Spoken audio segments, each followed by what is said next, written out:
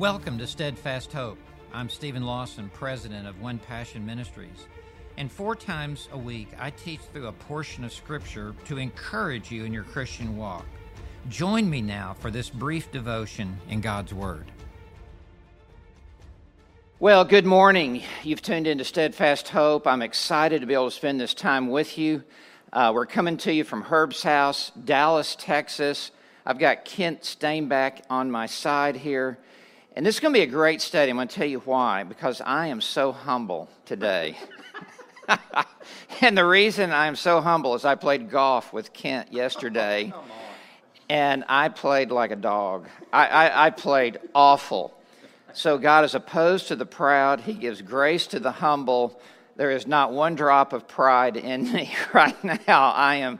I'm playing handball against the curb. I played so bad yesterday. So this is going to be a great study because God is going to help me because I am so humbled right now. Kent knows that's true.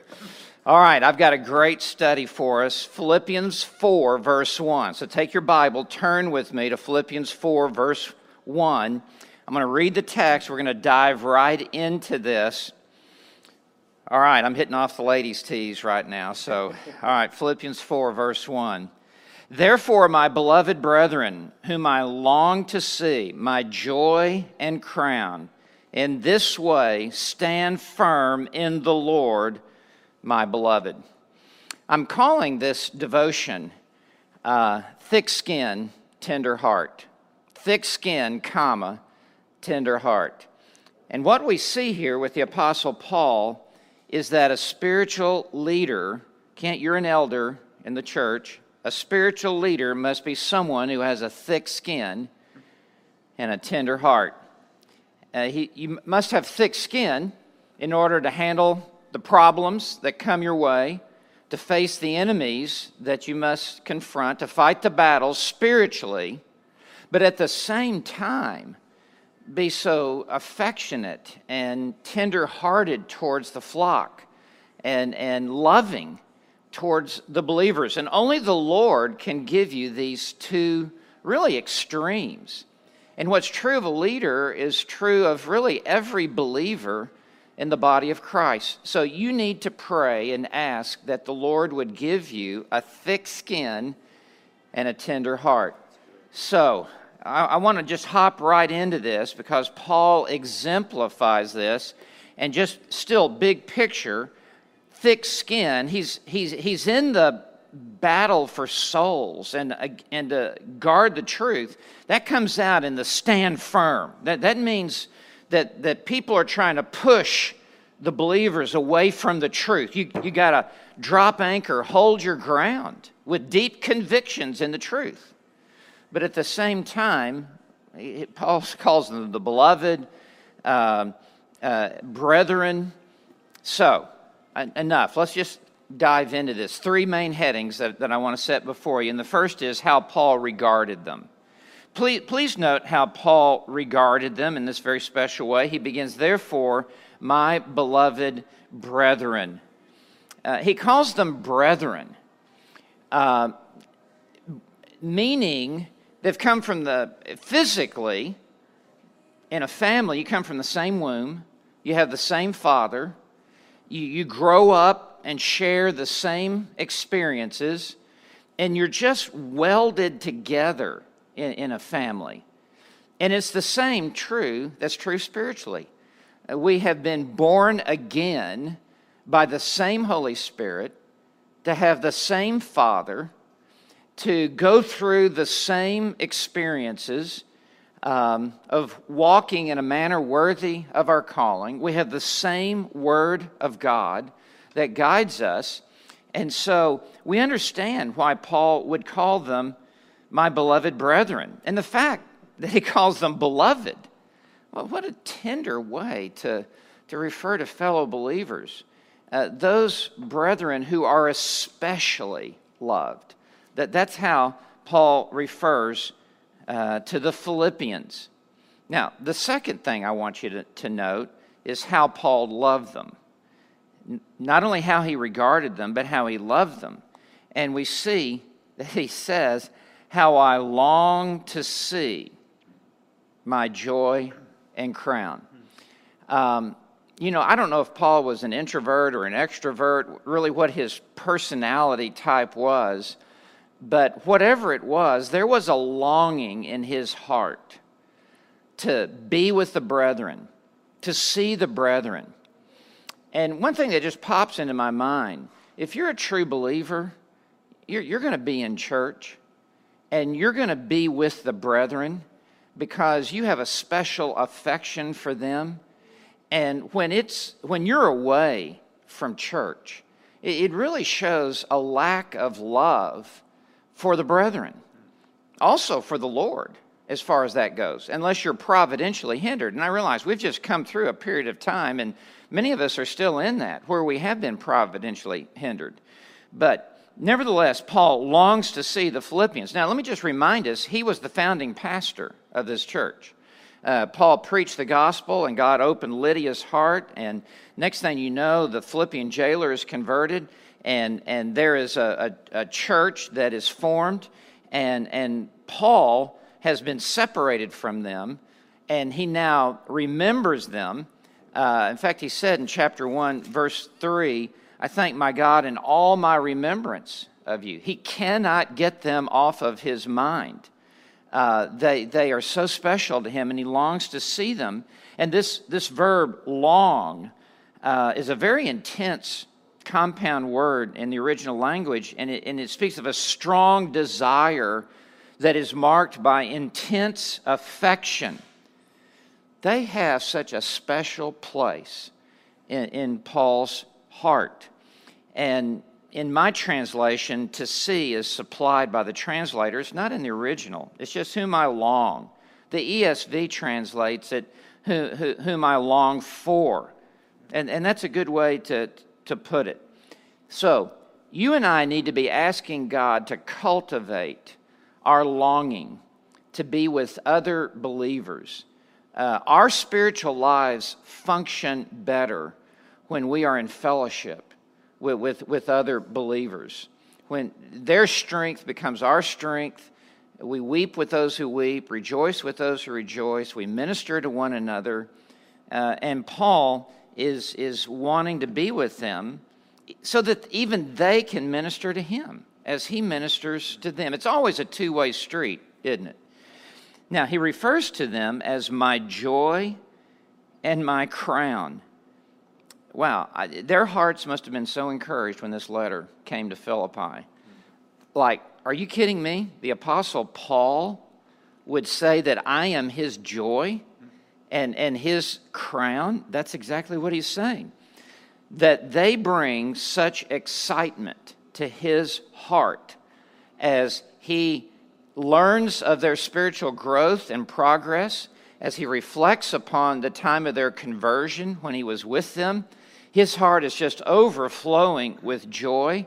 And surely there are other believers in your spiritual life that bring such joy to you just as you are with them, as you worship with them at church, as you're in a small group Bible study with them, as you're in a small prayer group with them, as you interact with them, how your heart just is filled to be flooding over with joy. That's what other believers bring to our hearts. And then, this is unbelievable, it calls them my crown. Are you kidding me? It's the word Stephanos, which means the victor's crown at the end of the competitive races. And what Paul is saying, on the last day, the only crown I want is to see you be crowned. You will be my crown, to see you be crowned. He's just pouring his life into them. It was not about Paul. It was about these Philippians. So I just trust that you're in a circle of believers in your church and even outside of your church who you can say, they are my joy and they are my crown. Now, this leads us to third, and I need to move into this quickly, how Paul instructed them. He says, in this way, meaning as those who are in the same family with him, and they are in his heart, He says to them, stand firm. Now, that's a very masculine word, stand firm. Certainly women exemplify this as well. It's a military term. And it was spoken by a commanding officer to his subordinate soldiers as they would find themselves on the battlefield. And the enemy would be coming against them so strongly. Hold your position. Do not retreat. Stand firm. It's in the imperative mood. This is a command. It's in the present tense. They must be always standing firm. And the reason is they are facing some enemies there in Philippi, just like every church faces enemies. Every believer is in spiritual warfare. And just a few verses earlier, at the end of chapter 3 in verse 18, please note, Paul talks about enemies of the cross of Christ. Do you see that in your Bible? And these enemies of the cross of Christ were the false teachers, the Judaizers who had come into the church at Philippi after Paul had left, and they had brought their false gospel and false teaching and said, you've got to be circumcised in order to be saved. You've got to be circumcised in order to be converted.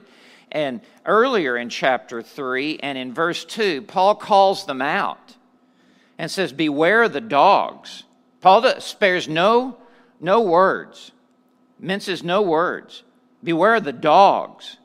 Beware the evil workers. Beware of the false circumcision. And so, in light of them, Paul is saying to the believers, you've got to stand firm. And you cannot allow them to move you away from your doctrinal fidelity. And they are your mission field. Don't let them turn you into their mission field. So stand firm. And how are they going to stand firm? He adds, in the Lord. You can't stand firm in your own strength and in your own wisdom and in your own power.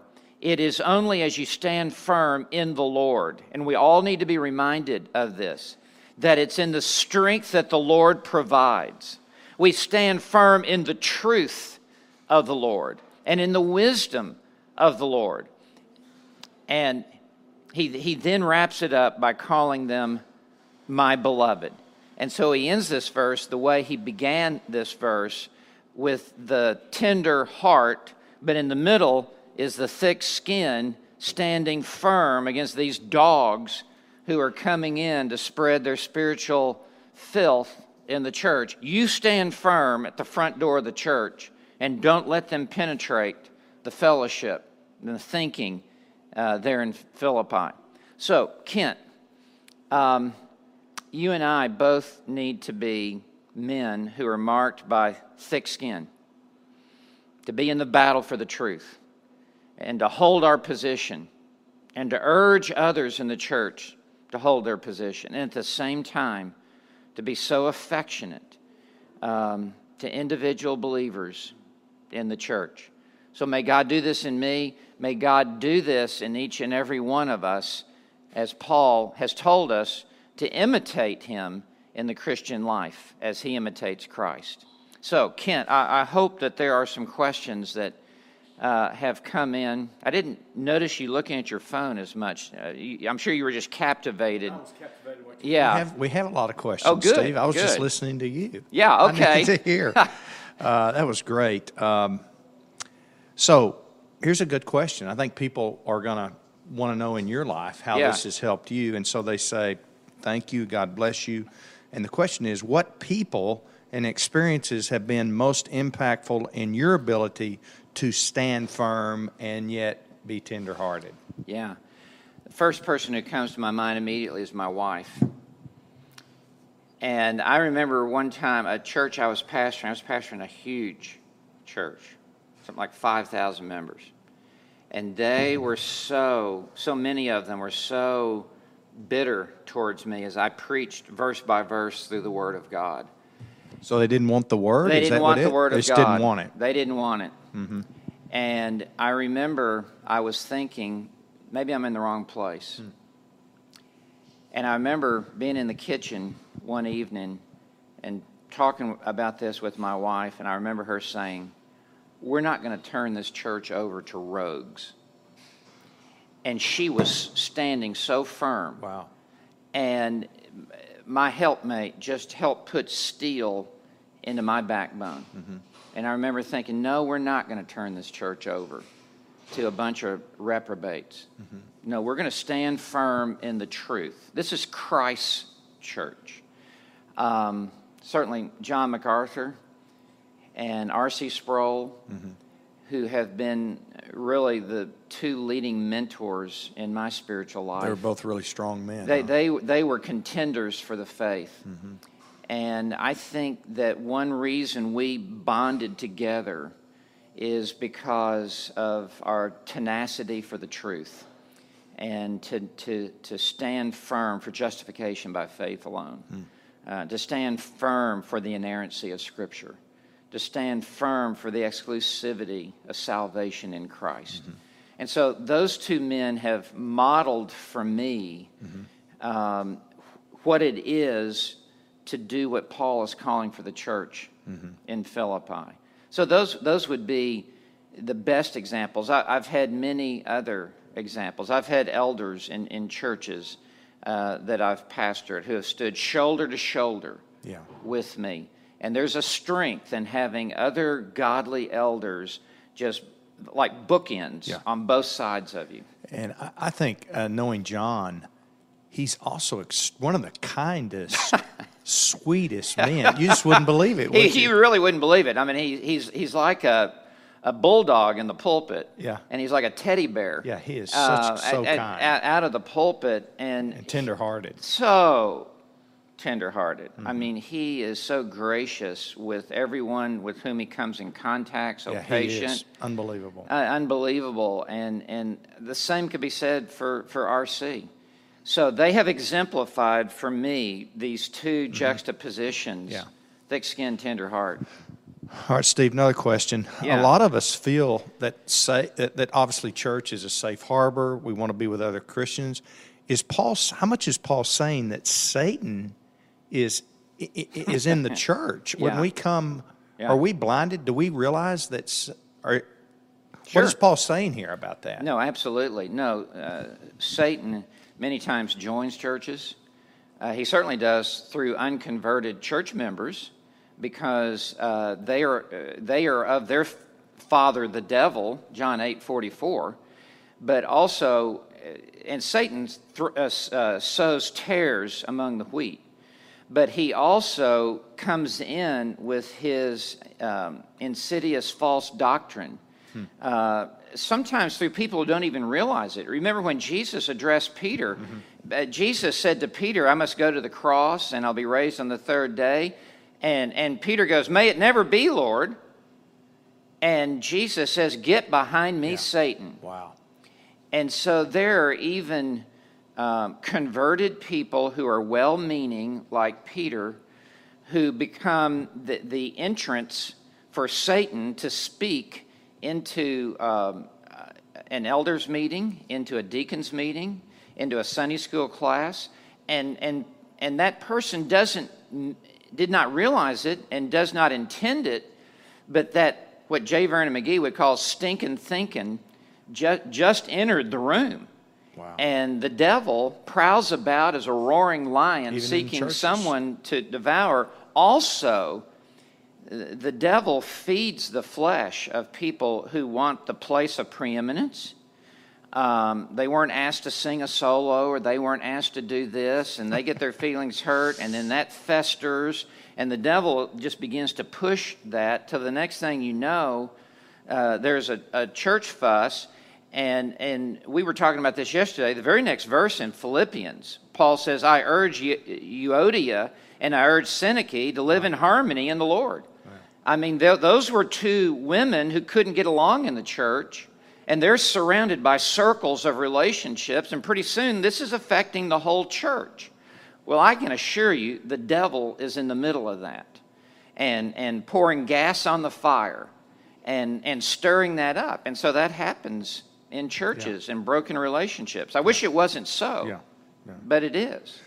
And I think he does his greatest damage to the church inside the church. Wow.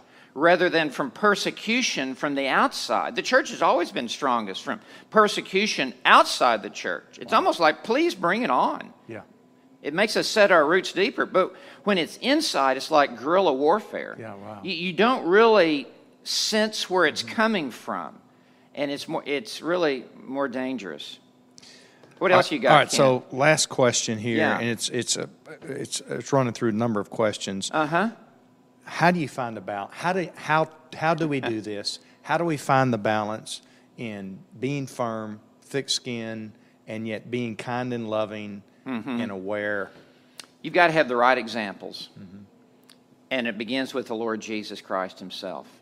There was no one who had thicker skin and a tender heart than the Lord Jesus Christ. I mean, you read Matthew 23, Jesus being thick-skinned with the Pharisees. Woe unto you, brood of vipers.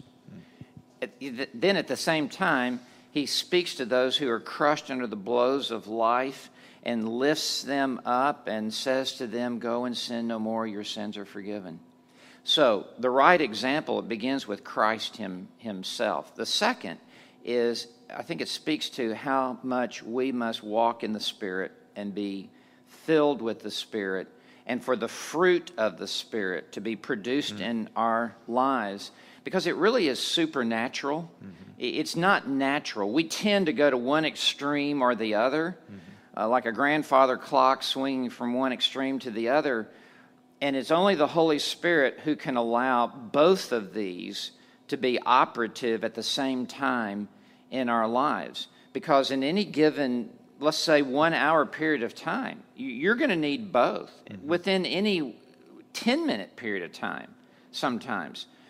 You need to have both operative, and so it's something that God must do in us. And that's why in Philippians 2:13, Paul recognizes that it is God who is at work within you, both to will and to work for his good pleasure. Kent, thank you. Those are great questions. You're such a help. You were a help to me yesterday. I just wasn't as teachable as Steve, I should have been. I just read the questions. Yeah. I'm not. So I can assure you when we're back Monday, I'll still be in this mode of humility from our golfing yesterday. So thank you. I'll be preaching at Trinity Bible Church of Dallas this Sunday at the end of John chapter 8. If you'd like to hear a full exposition of Scripture, please go on trinitybibledallas.org. Would love for you to hear me preach John chapter 8. We'll be back Monday morning here for Steadfast Hope. God bless you. Stand firm with steadfast hope. Thank you so much for joining me on this episode of Steadfast Hope. If this was helpful to your Christian walk, please leave us a review wherever you listen to this show. And if you want to connect on social media, I can be found at Dr. Stephen J. Lawson or at One Passion Ministries. Thank you for listening, and I hope you will join me again for the next episode of Steadfast Hope.